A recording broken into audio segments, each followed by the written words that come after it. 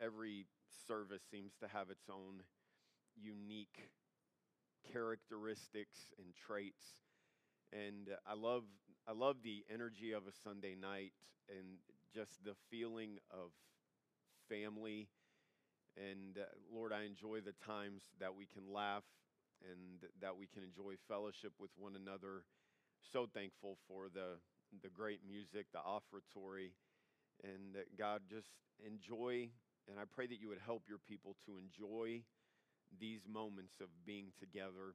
God, we're thankful for the book of Esther, and it has been a help in my life, and I'm thankful for it. And I pray that tonight, as we look into it one more time for this season, that you would use it to be a blessing and an encouragement, a challenge, whatever is needed in the lives of your people, that you would use it to help them and to deal with them. And help us, Father, as we hear preaching and as we look into your word, help us to always believe that you have our best interest at heart and that you know what we need even better than we think we know what we need. So, Lord, help us to trust you in that. In Jesus' name, amen. You may be seated. Thanks so much for standing. Can you remember the first time you were put in charge of something? Like the first time you were told you're the boss? Or the first time you were told by your parents, okay, you're in charge of everybody. It's your job to make sure this gets done.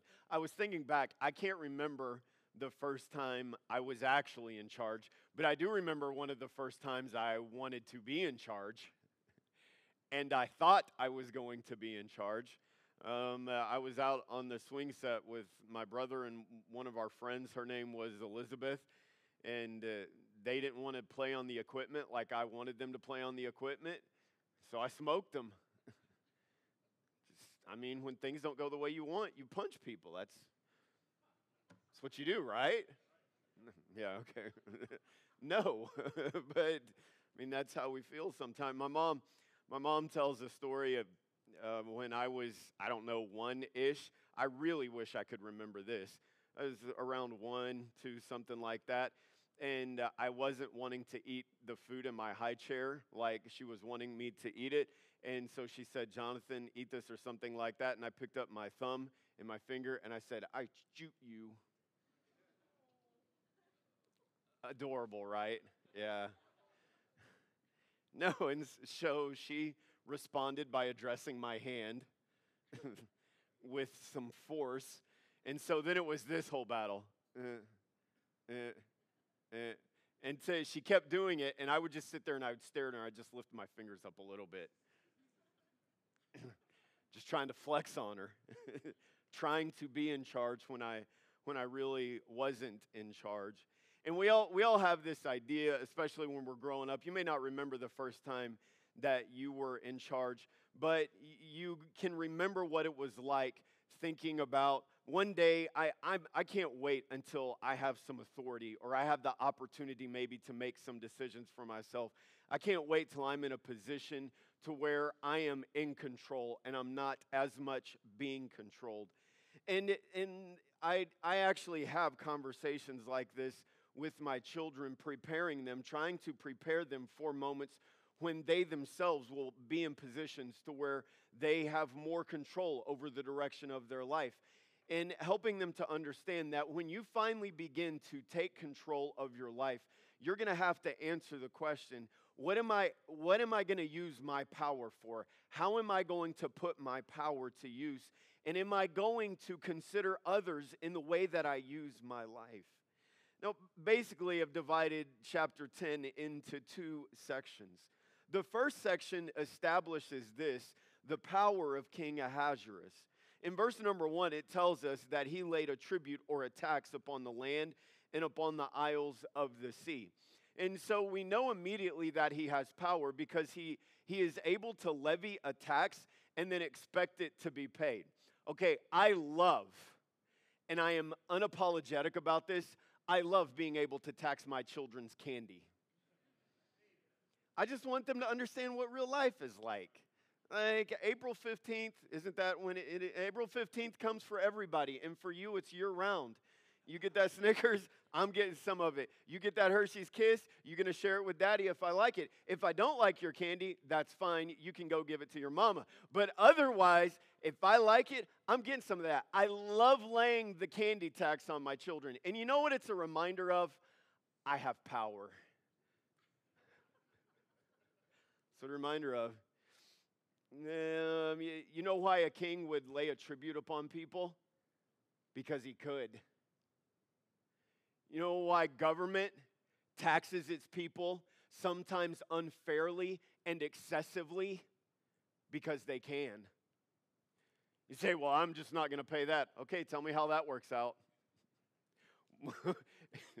And if you actually aren't, don't tell me how that's going to work out, because I don't want to be caught up in some other stuff. Hey, over time, you understand this, over time, there are things like tax evasion, and there are people who have had to pay a hefty price for that sort of thing. And here's why. The government has power. I'm not justifying the use of every tax. I'm not justifying every time a tax is laid. In fact, if you listen to me for any length of time, you know how I think about some of those things. But it's simply, verse number 1 helps us to understand this, that King Ahasuerus has significant power, where he can say, I'm going to tax these isles. And history tells us that there was some kind of connection to the Greek islands with whom he would have been at war. And so there was possibly some of that going on, or there would have been conflict. And so he is able with these islands, he is able with the land that he rules over, which was a significant kingdom. You go back 127 provinces, I believe, all the way to Ethiopia. He has the ability with simply his own word and with one of his scribes, the stroke of a pen, and he puts his ring's signet upon this law. He can require everyone under his reign to have to pay him money. You know what that's power. Okay, I can walk into your house. Hey, you owe me an ice cream tax. I mean, slam the door in my face. Or slap me in the face. I mean, whatever. Yeah, because I don't have power. Somebody comes in and says, hey, you need to do this and this. They don't have power. But when the king or when the government that has the power of life and has the power of death, has the power of freedom or has the power of imprisonment, when they have that power and they choose to exercise it, then they're able to compel people to have to pay certain amounts of money. And so verse number 1, he levies this tribute, he levies this tax. And I don't understand all the historical ramifications of it, but in the context of this passage and what it transitions into, it establishes this, that this king possesses great power.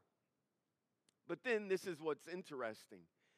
In verse number 2, after establishing and then stating all the acts, verse 2, all the acts of his power and his might, he chooses to share that power.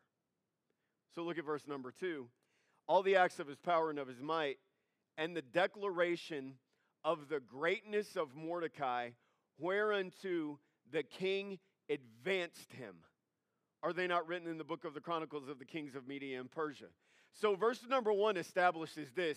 I have such power that I can just make a law that all of you have to pay me this tribute that I've required. Much like in the New Testament, where a decree was sent out by Caesar Augustus that all the world should be taxed. Ahasuerus exercises that same level of power, that under my reign and within my kingdom, this tribute must be paid. So he has significant power. But then in verse number 2, it describes his power and says he chose to take some of that power, to take that greatness, and he chose to advance Mordecai.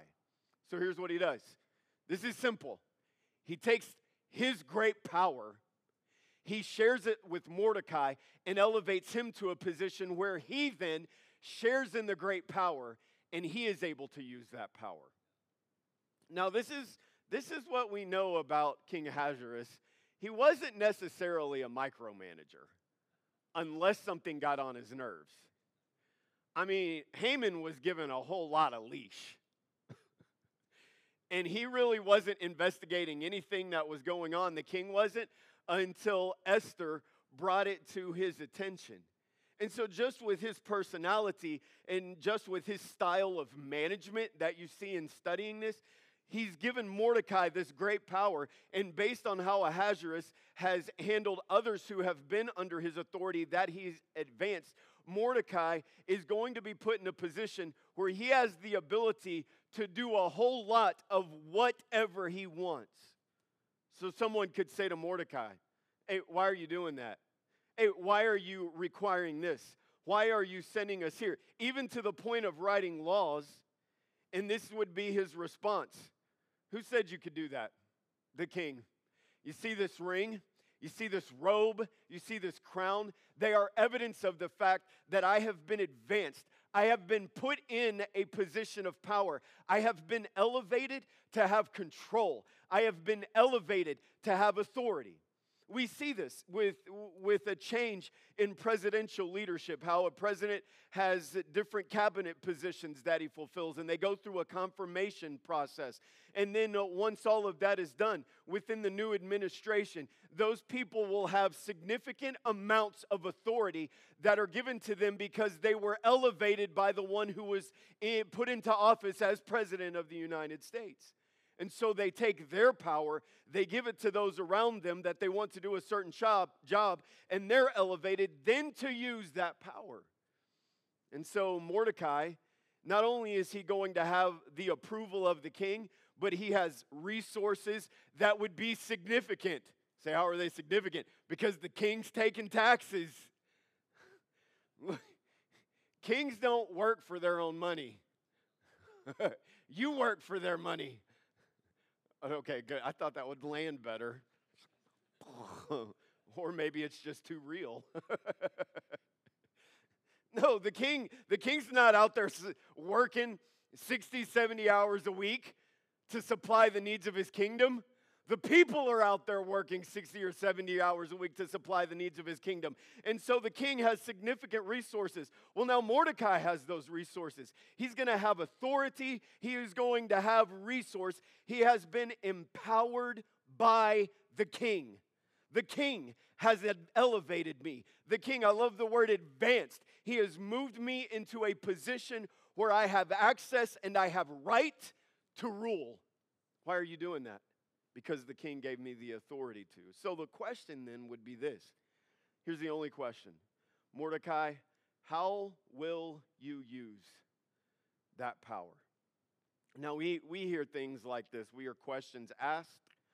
We hear promises made and statements made that in our landscape, people come to power and there's always rhetoric about doing what is best for people. I'm going to serve. You hear it. People make these statements today. I'm going to serve the people. And yet when they get into office, in a very shallow view of the decisions they're making, and this is what you find, you're not really serving the people. You're serving yourself. Think about the contrast between Haman and Mordecai. Haman was in a position of great power. The Bible doesn't tell us why Haman was promoted, simply that this same king who advanced Mordecai, he also days before or in a time before promoted Haman. It doesn't tell us why, it's just that he did, and Haman had significant authority. And this is what we know about Haman. He could have used his power to actually help the king. He could have used his power to actually minister to people, but instead he used his power and he tried to pretend to be doing what was good for the king, but it was really just to carry out his own personal vendettas. It was his own agenda. It was his own selfish interest. King, there's a people, they're going to be a problem for you. No, actually, those people aren't a problem for you. You just had an encounter with one of them, and you don't like them, and so therefore, you're going to take your distaste, your disdain for that one person out on an entire group of people, and you're going to try to have them slaughtered. You know what that's called? Using your power for your own ambition, your own self-interest. And that's what you're doing, Haman. Mordecai could have used his power in that way. But thankfully, he chose differently. We're not given great detail. We have example in chapter 8 and 9, but this is just a summation of his time in power. We don't know how long he was there. We don't know how long it lasted. We don't know the specifics, but we're given a very general description that helps us to understand how he put his power to use. Look at verse number 3. For Mordecai the Jew was next unto King Ahasuerus. Okay, wait a minute. That's just another description of how great, how powerful he was. Think back to the life of Joseph, where Pharaoh, when he was promoting Joseph, said, only in the throne will I be greater than thou. I'm going to be here and you're going to be here. You're not quite as great as me, but you're going to share significant power with me. And the same could be said of Mordecai, that the king considered him to be next unto him. He had great power, but also notice this, that he was great among the Jews and accepted of the multitude of his brethren. There's a really important point, and I thought about just dealing with this one thought in a message, but instead tied it in to this one. And that's this. You read he was accepted and he was great among the Jews. It's not simply referring to his position over them. It's referring to their perception of him. He was great among the Jews and he was accepted of them. Have you ever heard this phrase? And this phrase annoys me. And if someone has used it, I'm not trying to offend. I'm just telling you, this phrase annoys me. Well, that's not my president. Well, if you live in this country, then yes, it is your president. I'm so tired of tedious, self-centered wine bag elites that always make these declarations. If this person's elected, I'm moving. Please do. Help us all out.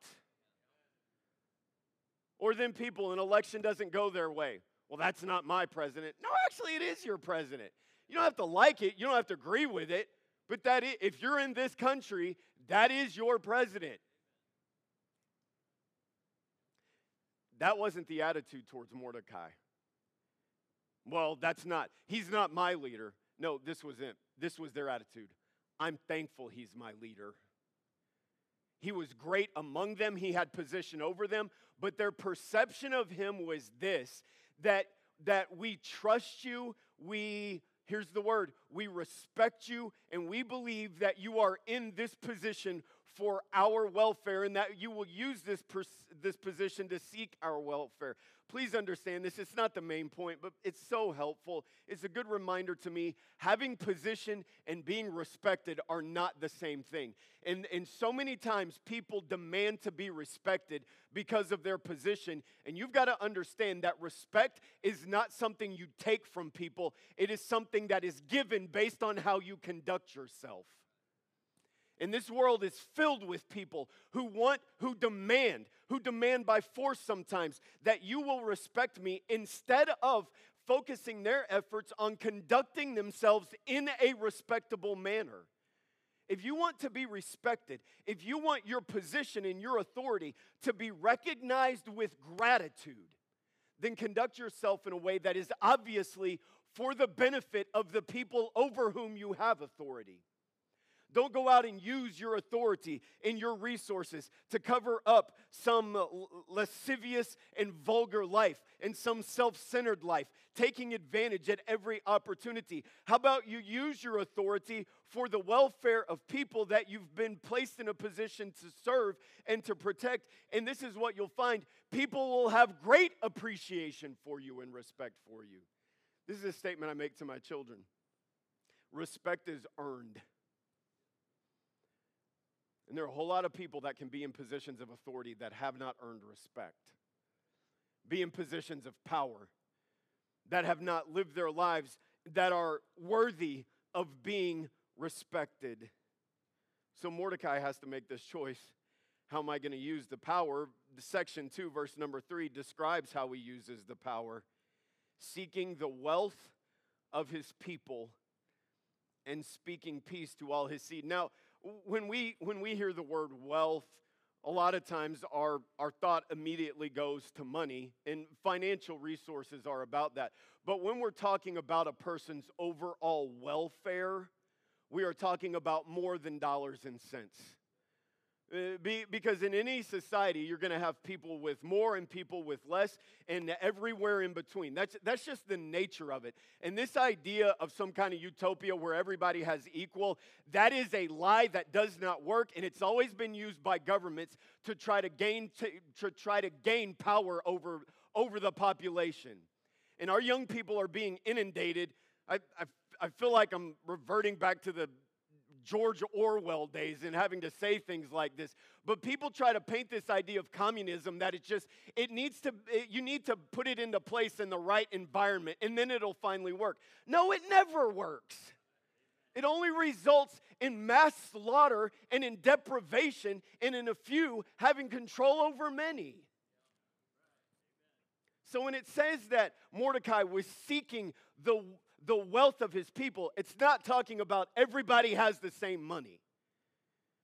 It's saying that he is seeking to make decisions that will prove to be for the benefit of everyone across the board, regardless of where they're at on the societal scale. You can actually, this is interesting, you can actually, in positions of power, make decisions that are good for everybody from top to bottom within the scale of a society. Now, I'm gonna seek to make laws, I'm gonna pass laws, or I'm gonna advocate for. I am going to do what is in my power to do the best of my ability to help provide people with the best opportunities that they can possibly have. I am going to seek their wealth. I am going to seek their welfare from the top to the bottom, from the bottom to the top, everything in between. I'm going to make decisions that will be useful to them having safe and productive lives.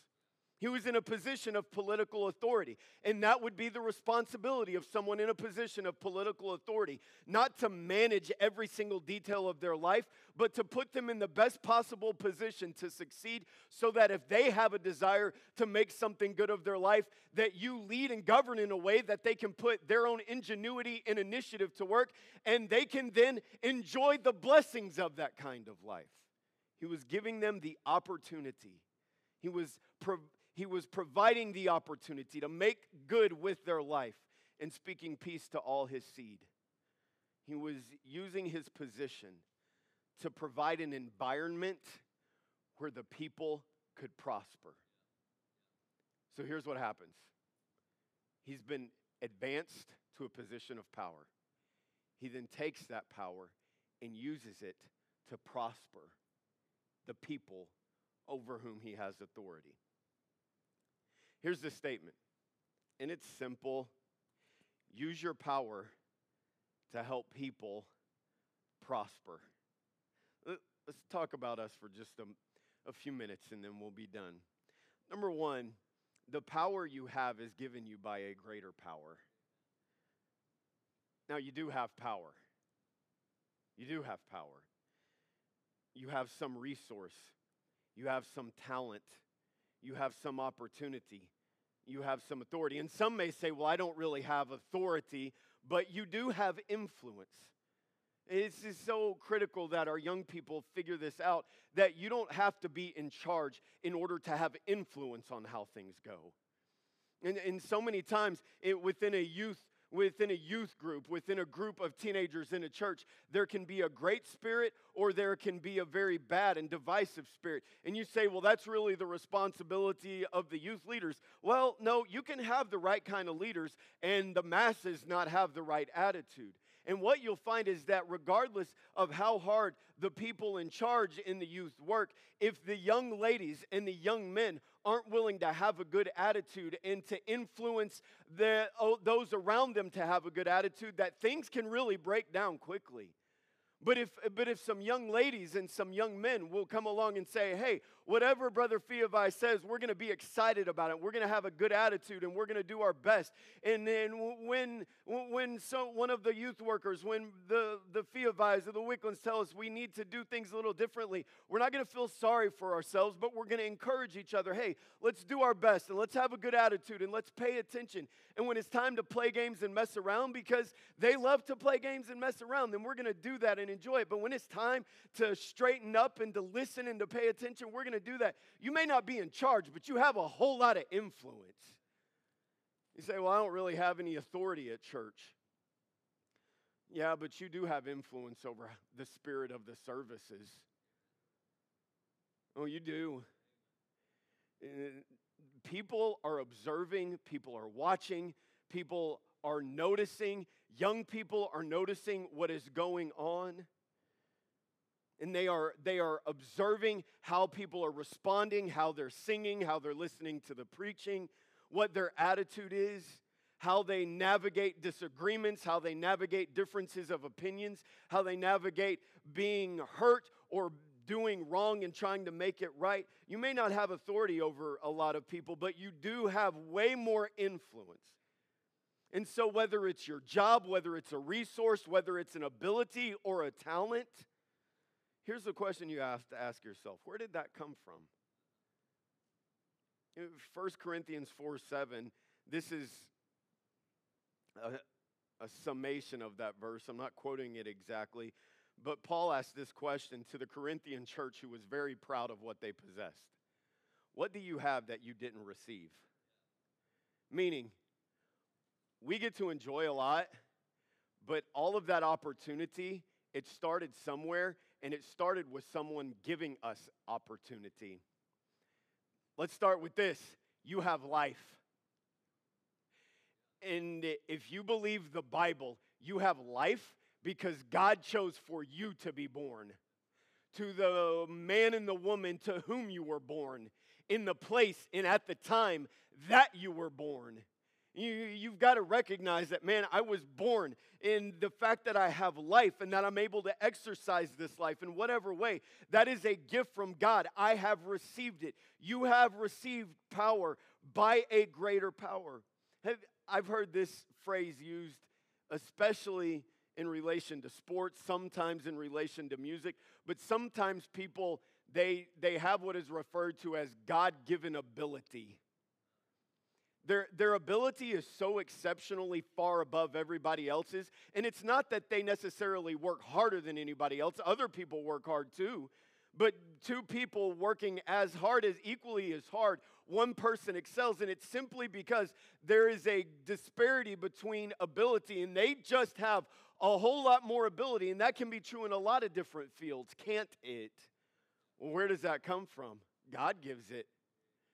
The Lord is the one who gives you the abilities that you have. He gives you the opportunities to be married, the opportunity to be a parent, the opportunity to work, the opportunity to have parents and have a family, the opportunity to have a church, the opportunity to live in this country. And I understand we kind of get bored of hearing things like this, but we are blessed to live in this country. And I'm not saying that you agree with everything or should agree with everything. And obviously, our nation has great sin against God that needs to be dealt with. But we have it materially, we have it so much better than most of the rest of the world. That is power, opportunity. You have great power.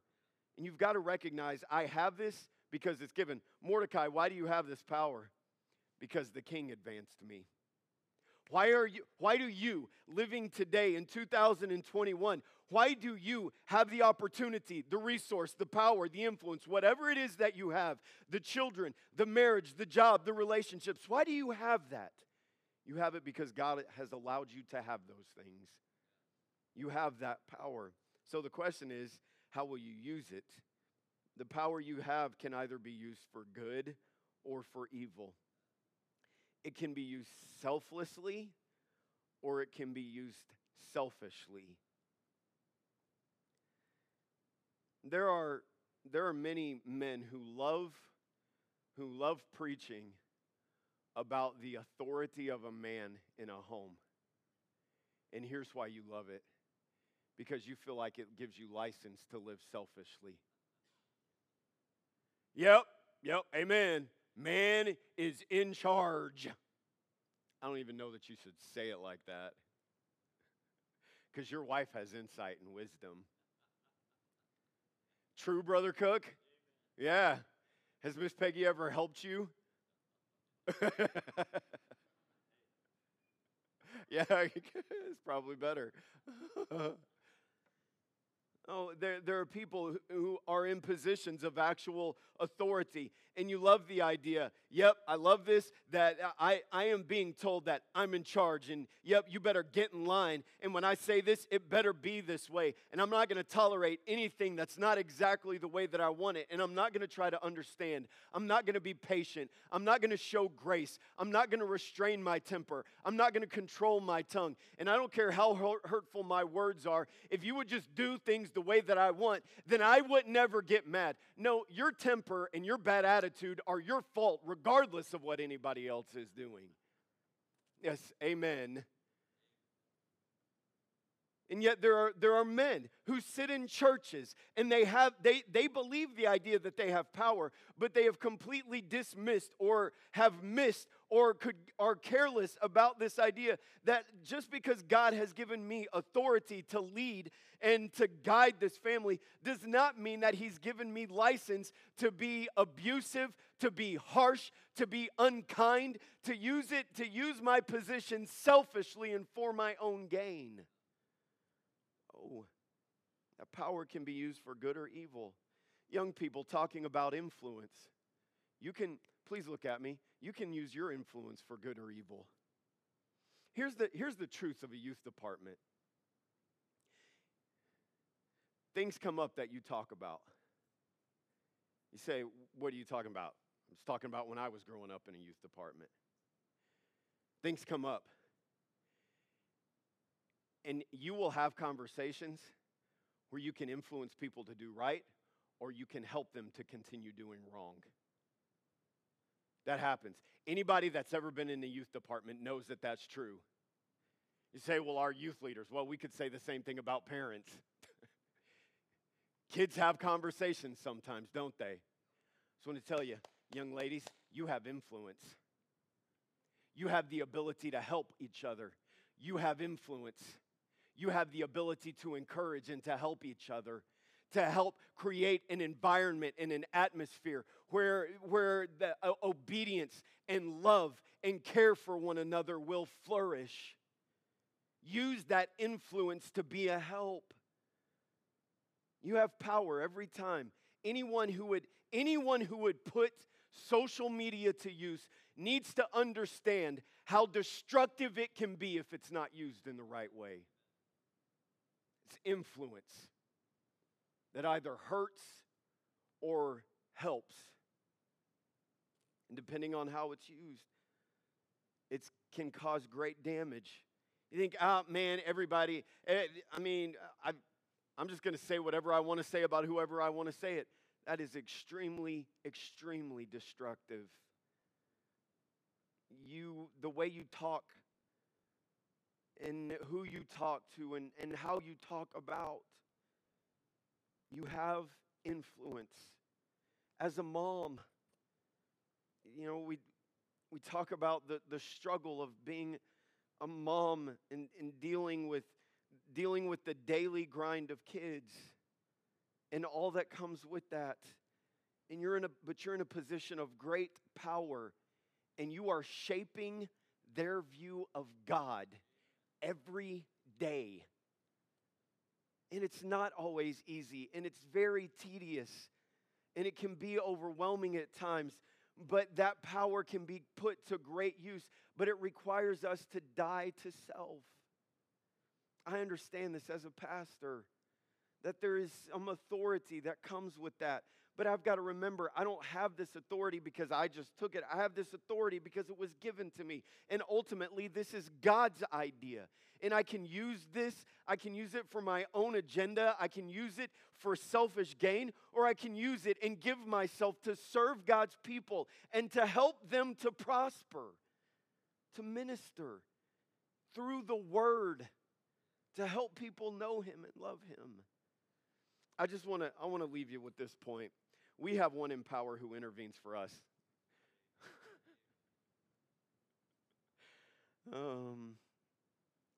Mordecai was an advocate for the Jews. I love what 1 John 2 says. If any man sin, we have an advocate with the Father, Jesus Christ the righteous.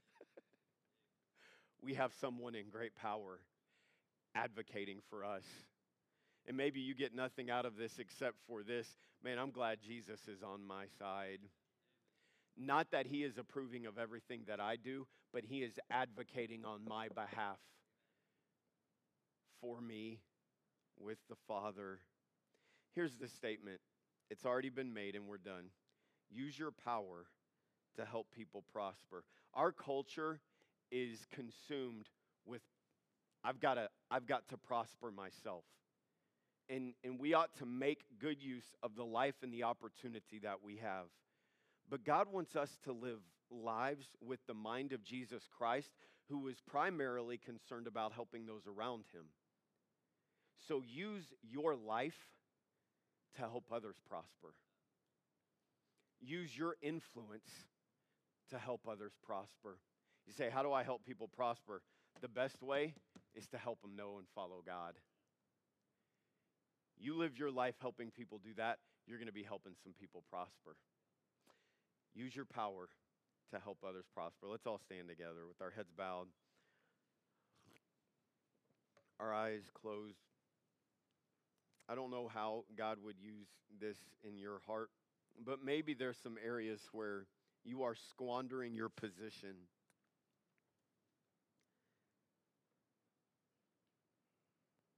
You have influence, but it's not being used.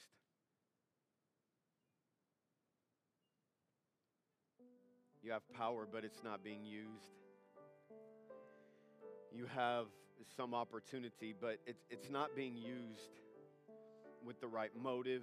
Or in some cases, you're abusing it. Or maybe it's not that you're outright abusing it, but you know that, man, I struggle in this. I'm more concerned at home about my own gain. When it comes to my marriage, I'm more concerned about what I'm going to get out of it than I am what can I put into it. And we need to receive, that's obvious, but we get more focused. We prioritize my need being met more than ministering to those around us. Use your power to help others prosper. While Brother Nate sings, if God has spoken to your heart in any way, you have opportunity to respond to him.